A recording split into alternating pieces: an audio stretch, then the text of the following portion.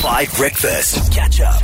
Now, we're going to have a pretty serious conversation now, but it is absolutely necessary. And one of the reasons why we do this show is to actually have, big conversations when they happen about Jenni Hermoso and Luis Rubiales. Maybe you hadn't heard this story at all until this weekend, but the long and the short of it is that it has become the top news headline in all of the biggest news publications in the whole world. So, here's what you need to know. Spain won the Women's World Cup. They did incredibly well. The Spanish national women's team had actually been fighting with their own coach, saying that he was abusive and sexist and cruel, but they won the World Cup anyway, which was such a triumph. Holly, I remember you and I speaking on air about how weird that after the final, the players were celebrating at one end of the pitch and all of the coaches were celebrating at the other end of the pitch. Yeah, you could see the clear divide. So it was already so fractured. Anyway, Spain's iconic captain, Jenni Hermoso, went up to get her medal, and all of the different medalists were given their medals by FIFA representatives. FIFA is the organizing body of soccer, and also Luis Rubiales, who's a man who is the president of the football association that organizes Spanish football, men's and women's, right? And in this extraordinary moment, he put both of his hands on the back of her head and held her head there and kissed her. On this stage, in front of millions of watching people. On the lips. On the lips. And then he released her, and then she walked across and raised the trophy. But immediately there was this huge, what the hell just happened moment, because you would never see a man doing that to a man who'd won a World Cup. And suddenly, instead of the Spanish team in their incredible performance, everybody was talking about this guy, Luis Rubiales, who had kissed Jenni Hermoso. And you can see in the body language, he's holding her on the back of the head, holding her there. And so then there was all of this, what the hell just happened straight after that moment.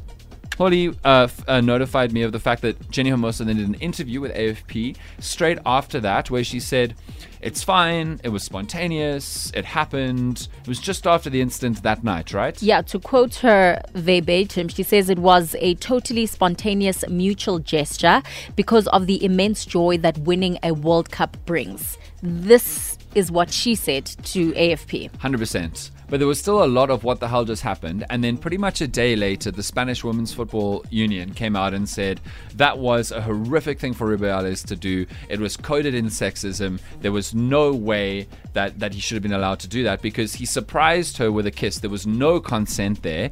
And we all know, and this is to particularly men who say like, oh, if she wasn't enjoying it, why didn't she fight back? Which is a narrative that we hear all the time around incidents of sexual harassment or sexual assault. What does happen, and many psychologists last week spoke about this publicly, is you go into a state of total shock. The body shuts down and it doesn't move. There's no fight, there's no flight, there's shock as the body goes, please be over, please be over, please be over. And this happens in all kinds of assault cases, even with men getting assaulted. And so that is almost certainly what happened. And then Holly, you can speak on this better than me, but we see this all the time with incidents that happen after a sports match where the players are so media trained that they are trying to make the story no story because they work for this man. He holds power over them. And so you can think of Hermoso's response, and I certainly personally feel Hermoso's response is the captain trying to quell the story, to take it away, because that's what she has to do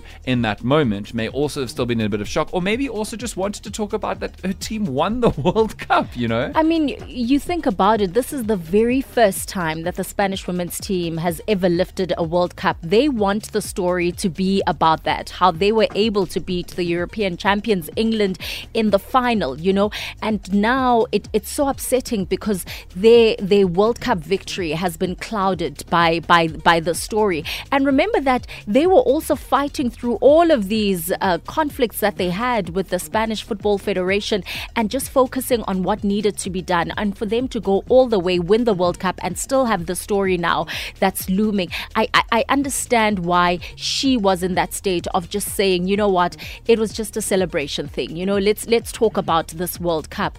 And for him, Rubiales, to then come out and say, this is a kind of kiss that I would have given to my daughter, it also speaks of how just inappropriate his behavior is. And he doesn't even realize it. Yes. The fact that he is able able to kiss her in such a manner in front of thousands of people and then millions that are actually watching, you get so scared to even think of what actually happens behind closed doors. I hear you. If he can be so arrogant and bold enough and brave enough to do such a thing in front of the world's eyes, I shudder to think what happens to those players behind closed doors. And since this story has come out, there have been these huge investigative pieces about how badly behaved Rubiales has been towards women for the 10 years that he's been in this position. So seriously a problem person, right? FIFA, to their credit, and we don't often give FIFA credit because they often catch on nonsense, suspended him for 90 days, subject to an investigation, and it looked like the same thing was going to happen. He was going to resign. It looked like that was going to happen. It was going to be totally fine. But then, late last week, and that's why we haven't got the chance to talk about it yet, but over the weekend it became a huge story. He came out and he said, I did nothing wrong. The Spanish Football Federation took screenshots of this moment where he kissed Hermoso and made circles around her holding the side of his kind of upper body, which is what you do when you think somebody's about to hug you, but they span it as, look, this is proving that she gave consent, and therefore Rubiales said that he was not going to resign, that it was a witch hunt that was trying to destroy his good reputation and his career. And at this press conference, he filled the auditorium with men who work for him and then got them to applaud him at the end. Mm-hmm. And he also forced female members of staff to sit in the front row to make it look like to the cameras they were supporting him. They were forced to sit in the front row. So now it's this awful story where the whole world, and I must give the Spanish credit for this, the Spanish people have condemned him. It's been called the METOO moment of Spain that never happened in 2017 or 18. But it's extraordinary because for the first time in history, 81 current and former Spanish team players say they will not play for the national team. They will boycott their own country. They're World Cup winners. They just won the World Cup. And unless Rubiales resigns, there's been male players in different places and also some of the most famous coaches in Spain, like Xavi for Barcelona, saying they're sick and by it and they condemn it, which is really cool. There have been proclamations of support from other women's and men's players from around the world. But it is just and I know that it's Women's Month in South Africa, so it hits a little bit deeper for us, but it's just a classic expose of the way that abusive men try to get away with it and many other men rally around them. And I just think it really sucks. And so we decided to talk about this because what this moment does is show so many of the nonsense dynamics, I think, that in all kinds of workplaces women have to face. And I really hope that Rubiales is kicked to the curb and all these other problematic Spanish men in the Spanish Football Association are got rid of. But that's just our side. That's just what we believe about the story. So you guys can let me know on the WhatsApp line what you feel about this story, particularly if you've just heard it for the first time. But more than that, if this has happened to you, because I feel like this is the exact kind of thing that we need to be talking about. And it's just so happens that right now it's the #1 news story in the world, and we should take advantage of this moment. The liver and the gall of this man, the audacity that lives within his whole being. I know. To think that it's okay to do what he did. It's the first time I'm hearing this story. And you don't know what sort of dynamic they have behind closed doors. Yeah. But they're supposed to be a manager and a player. Totally. It's like colleagues. It's like a manager and an employee. Colleagues. It's actually even worse than that because he's the president of the entire footballing world in Spain. There's no escaping him if you play soccer. Don't kiss unless you're in a romantic relationship, which they clearly are not in.